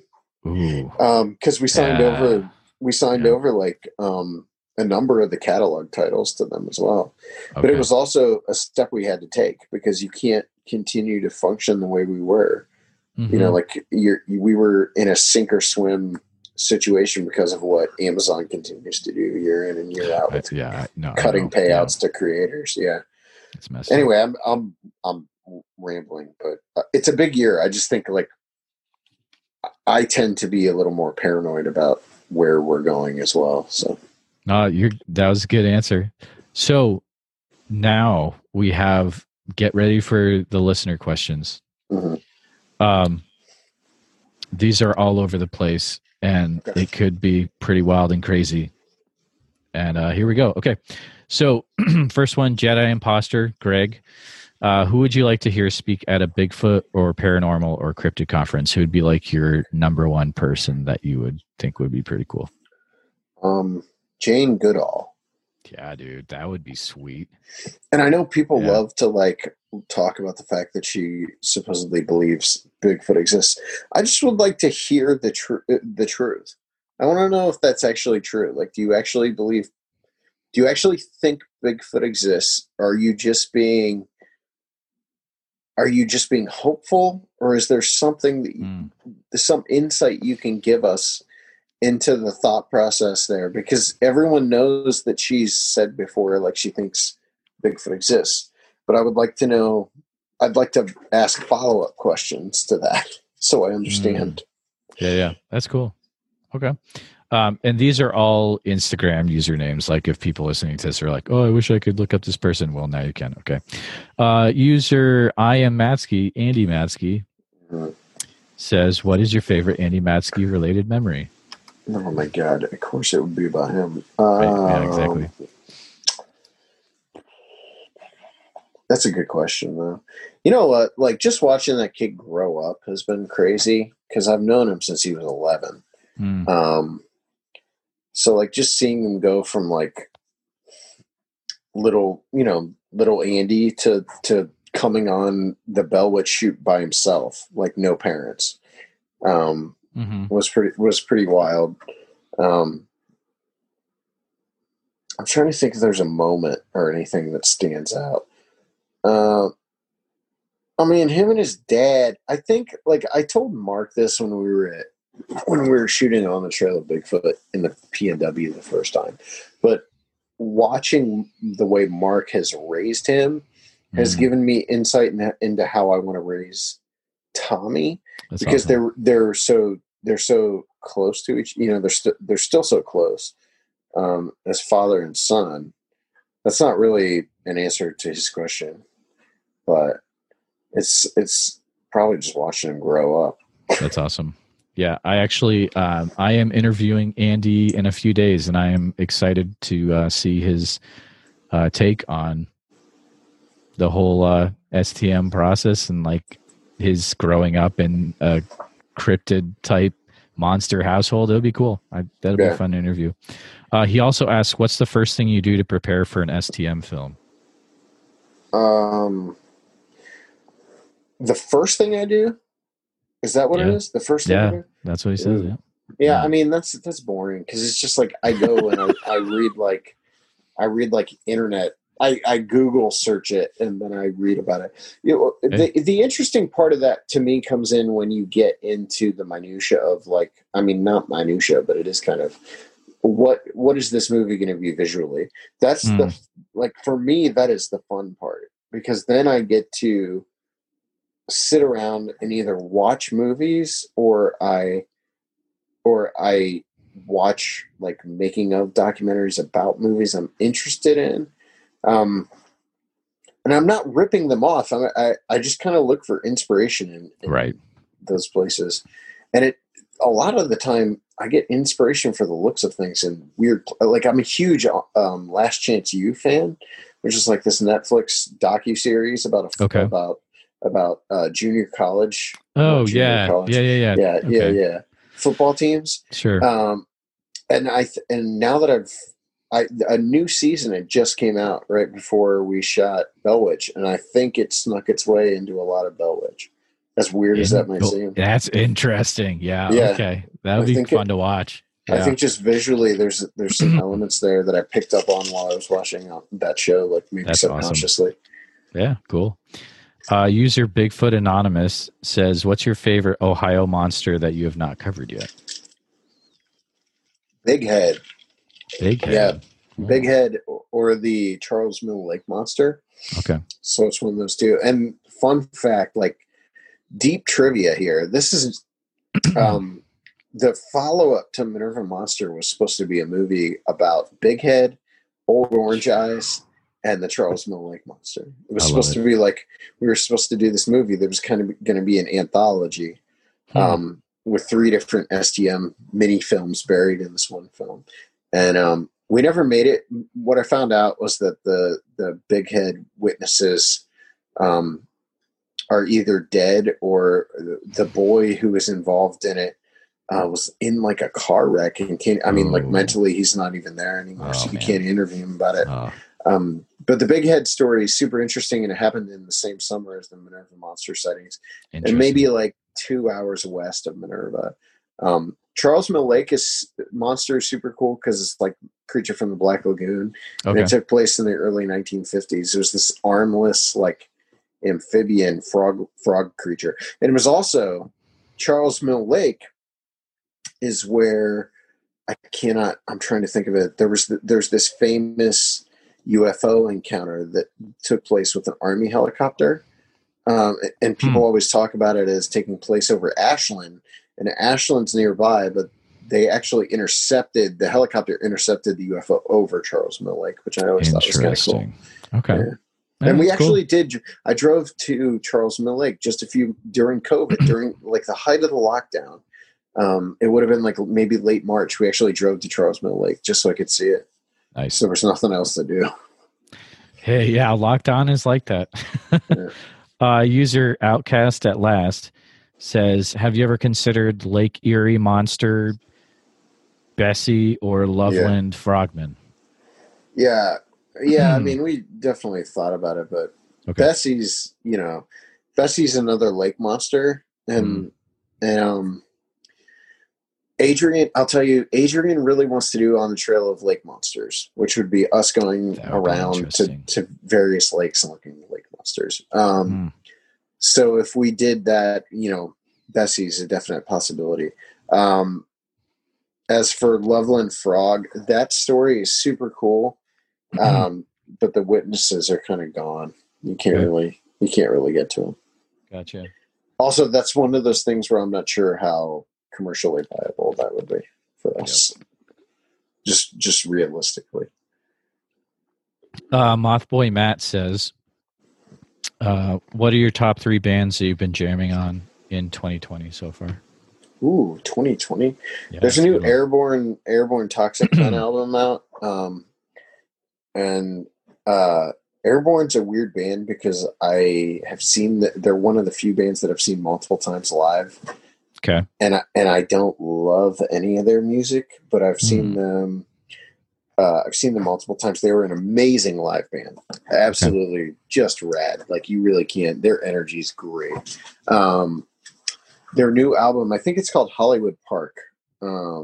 There's a couple songs on there. One of them, which is drilled into Andy's head because I listened to it like a dozen times on the on the Bigfoot trip up into the Adirondacks. It's called All These Engagements, I think. Airborne Toxic Event. I never stopped listening to Jimmy Eat World, so there's been a lot of Jimmy Eat World lately. Yeah. Oh man, I'm trying to think. Tommy's favorite song. My son, my 3-year-old son's favorite song right now is by Judah and the Lion. Nice. Okay. It's called Suit and Jacket, and it's essentially about like trying to find yourself before you die, and that's Tommy's favorite song. That's awesome, man. I wouldn't say Judah and the Lion though. I would say Airborne Toxic Event, Jimmy Eat World. And then it's probably going to be Juliana Theory maybe this year. I've been going back to Juliana Theory a lot. Okay.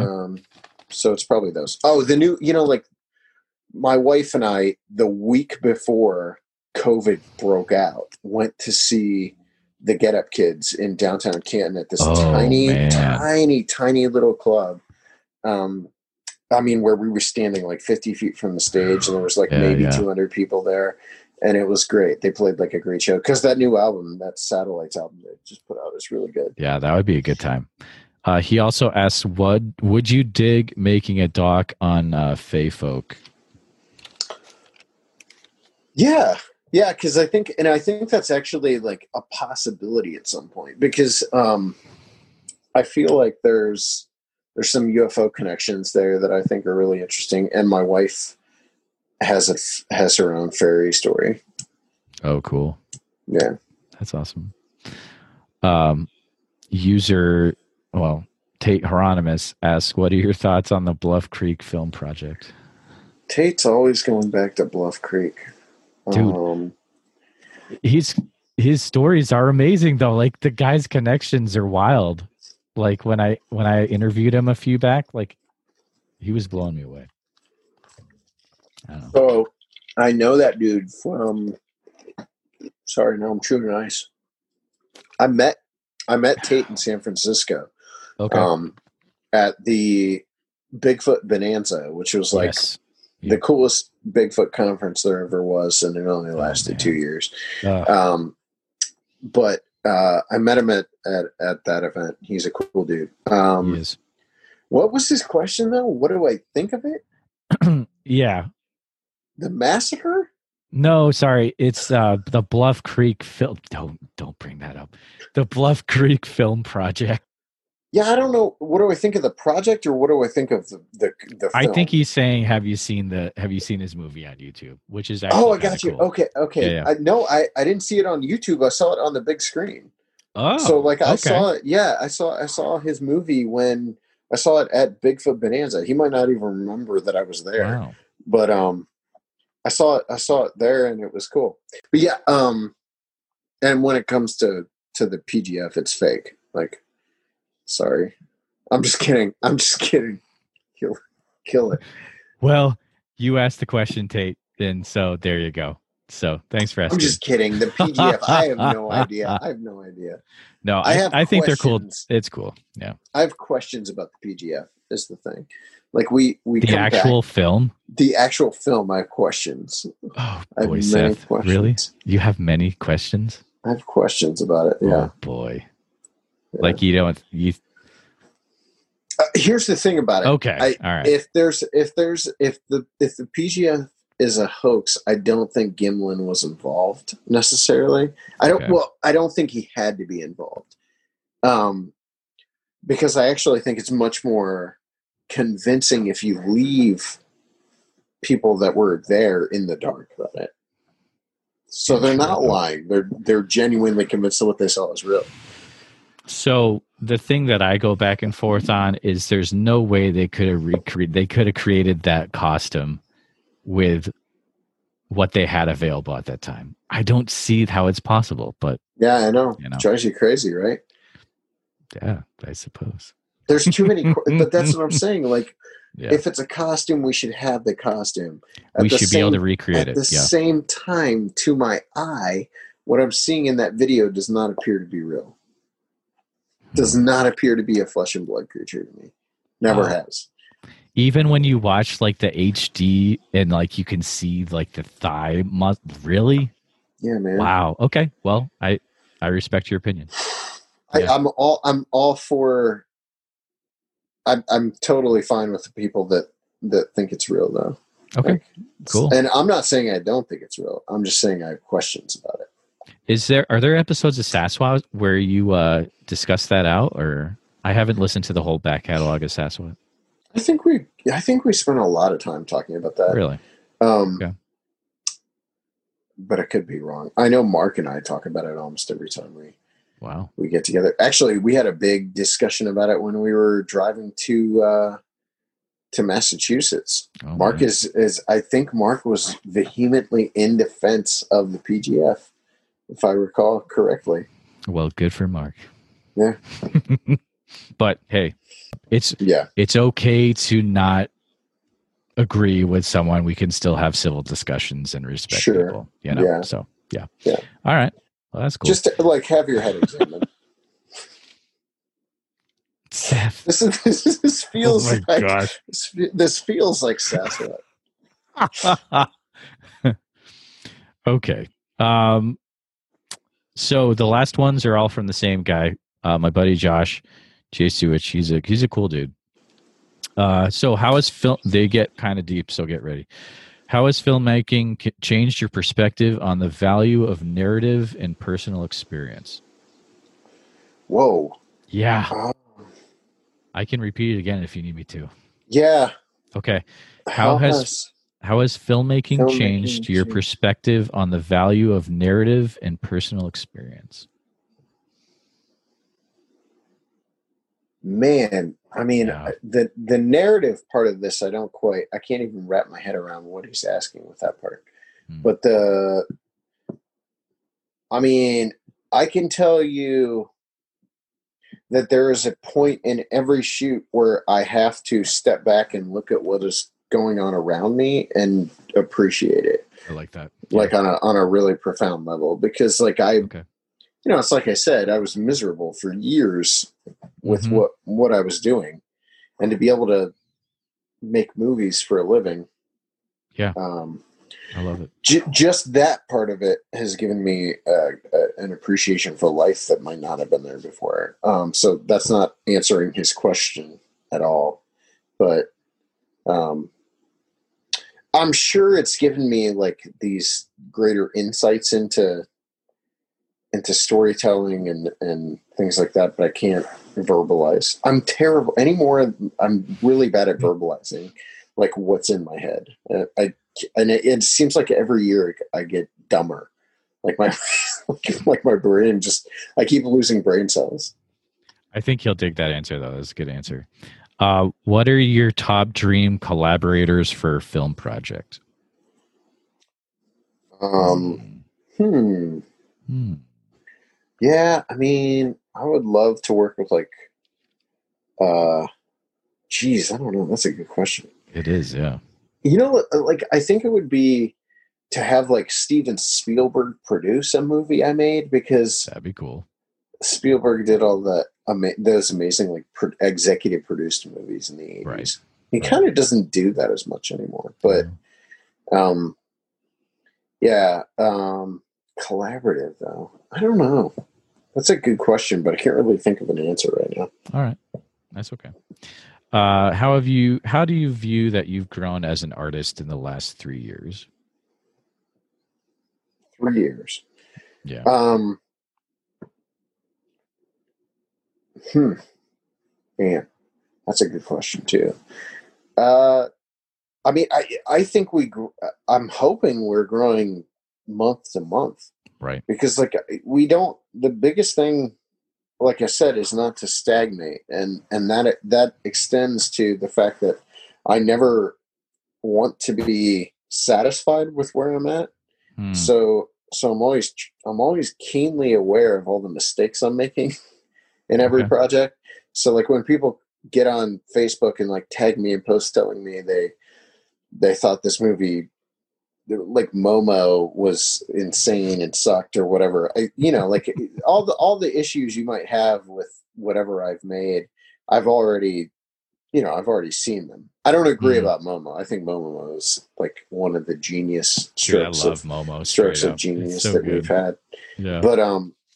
But yeah, I hope it's month to month, and I hope it visually. I hope the the B-roll is getting better. I hope. Mm-hmm.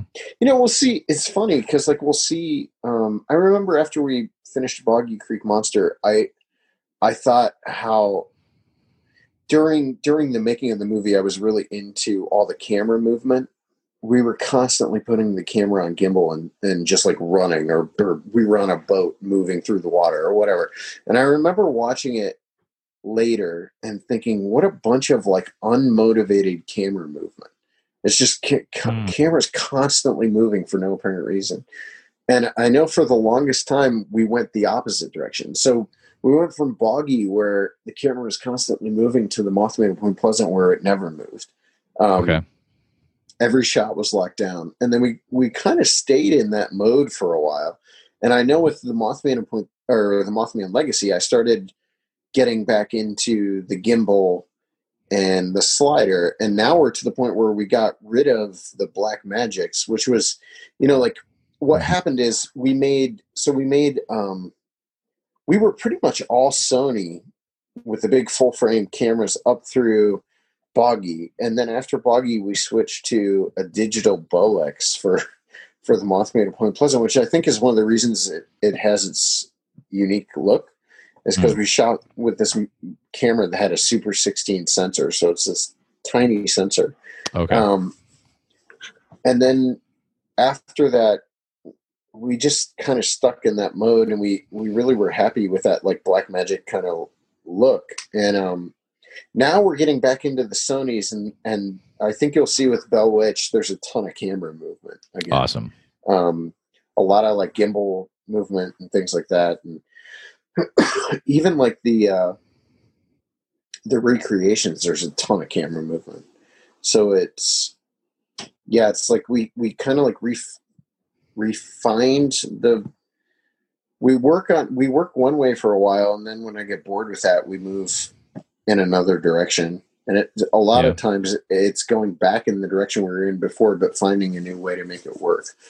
So Nice. like, yeah, Mothman Legacy, I wanted that camera movement, but I didn't want it to be like unmotivated. I wanted there to be a reason why the camera is moving through the B-roll and all that. And then, with the recreations, if you track back to the Mothman of Point Pleasant, which is the first movie where we really started doing full-on recreations, and you go from Mothman to Point Pleasant, which was just 3 years ago, up to today with the Mothman Legacy, I think you can track that growth on the recreations, where in Mothman and Point Pleasant, it was really just about, I shot most of the live action recreations for that on my iPhone. And Really? yeah. And, oh, wow. And it was more about just getting what the minimum we needed done so we could get on screen what people were talking about. And now we're trying to, I think what we're trying to do is blend like a cinematic narrative style with documentary.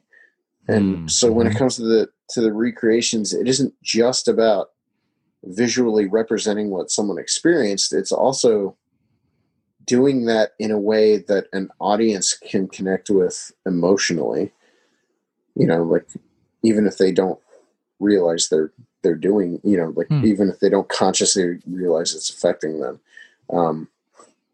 Because you can just slap up what someone sees or says they saw on screen. That's what TV shows do. That's what the Travel Channel does.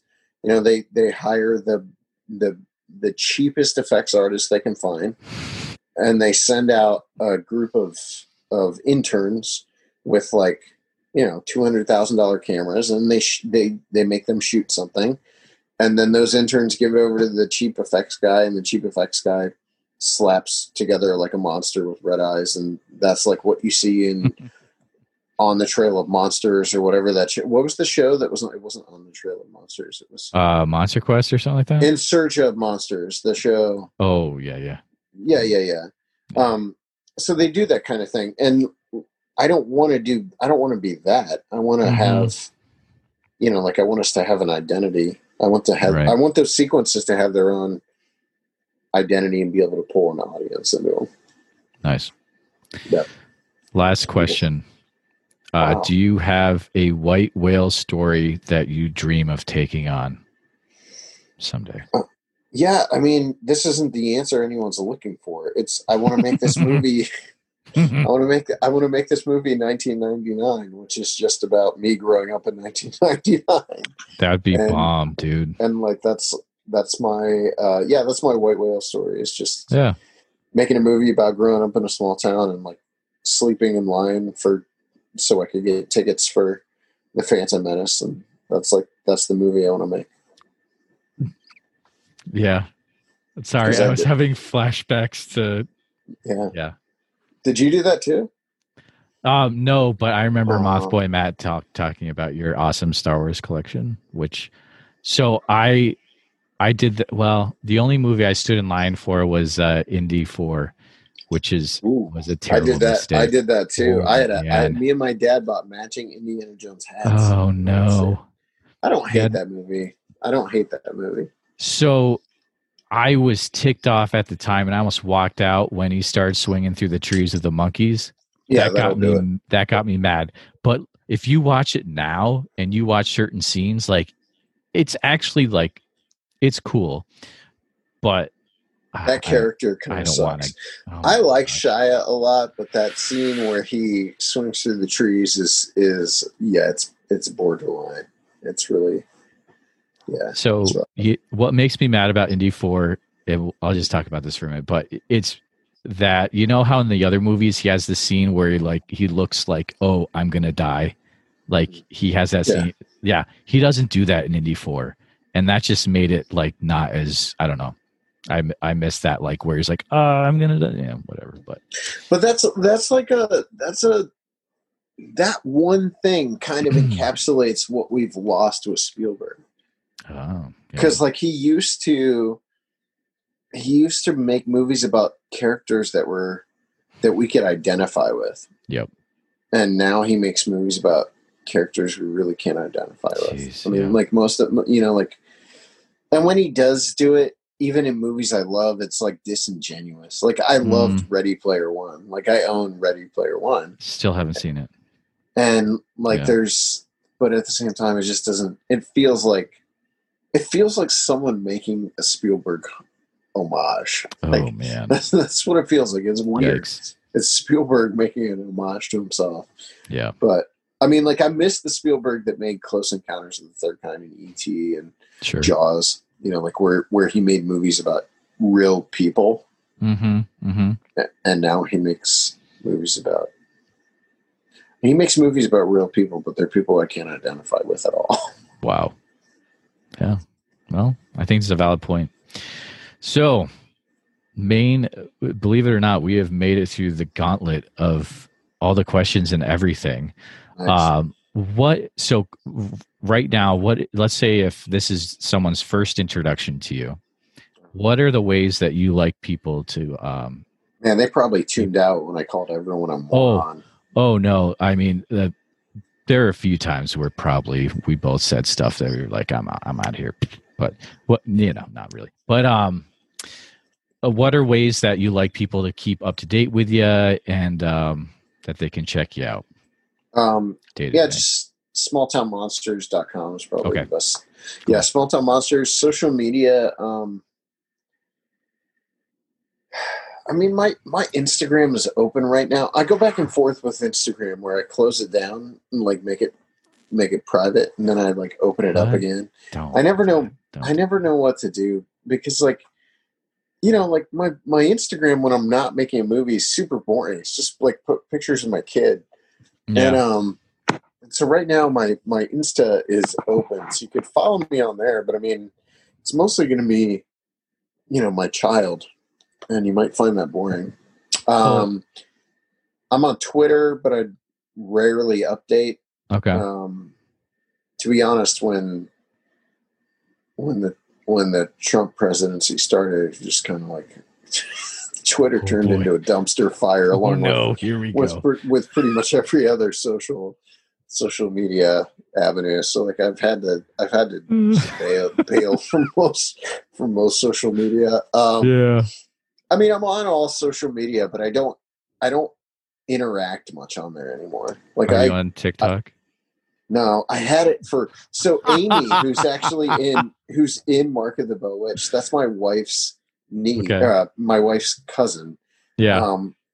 And she was like attempting to tell me why I need to be on TikTok. And then Aaron, who helps me make SDM movies, he like runs a business where he like buys and sells vintage clothing, and he has a TikTok. I follow him on TikTok. It got in my For You page because I'm into like thrifting and stuff too on the side.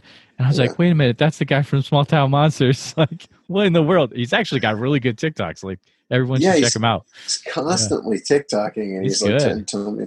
So I was on there for like 2 days, and then I shut it all down. It's a waste of time. Kind of. I'm on Facebook and on Twitter and Instagram. If you send me a Facebook friend request, I'm probably going to ignore it. I have like 2,000 friend requests right now. Yeah, that's that's a lot. I just can't. Yeah, can't do a point. Yeah. So the best place is social. Oh, and the other place, we have an official like Small Town Monsters community Facebook group with like 10,000 it's plus great. people. It's fantastic too. Yeah. So you can hop in there, and I post in there sometimes. And I'm one of the admins, and I'm the only guy who typically will delete things. So I'm in there, so you can interact with me on there too. Yeah, no, that's a really good group actually. So at this point, I'd like to, say thank you to Seth for coming on. Thank you. We are going to shut down the episode, but we're going to stay on for a little bit. Seth has a few stories to share with Bigfoot Society After Dark for the Patreon. As you know, you can support that for $5 a month to keep the podcast going. So thank you again, Seth, for coming on. And at this time, I'm going to stop the episode and we'll transition. So thanks for listening, guys. We will see you next week. Again, thanks to Seth Breedlove from Small Town Monsters for coming on the Bigfoot Society podcast. Had a great conversation with him. So much fun. The thing I love about this podcast is we can have differing opinions about things and still have a great conversation. And I think that is something that this world needs to learn how to do again. So keep that in mind, guys and gals. You can talk to people that you might not necessarily agree with. But I love Seth, and I think he'll come around on the PGF film. You know, my buddy Mark has anything to say about it. Again, thanks for coming on, and thanks for listening, all. If you would like to support the Bigfoot Society podcast, which does not keep the lights on itself, you can always head on over to our website, BigfootSocietyPodcast.com. Click on the Patreon. That'll take you over to the Patreon page where you can sign up to hear the Bigfoot Society After Dark episodes, which are exclusive to the Patreon subscribers for $5 a month. And there's other cool things that I put up there as well.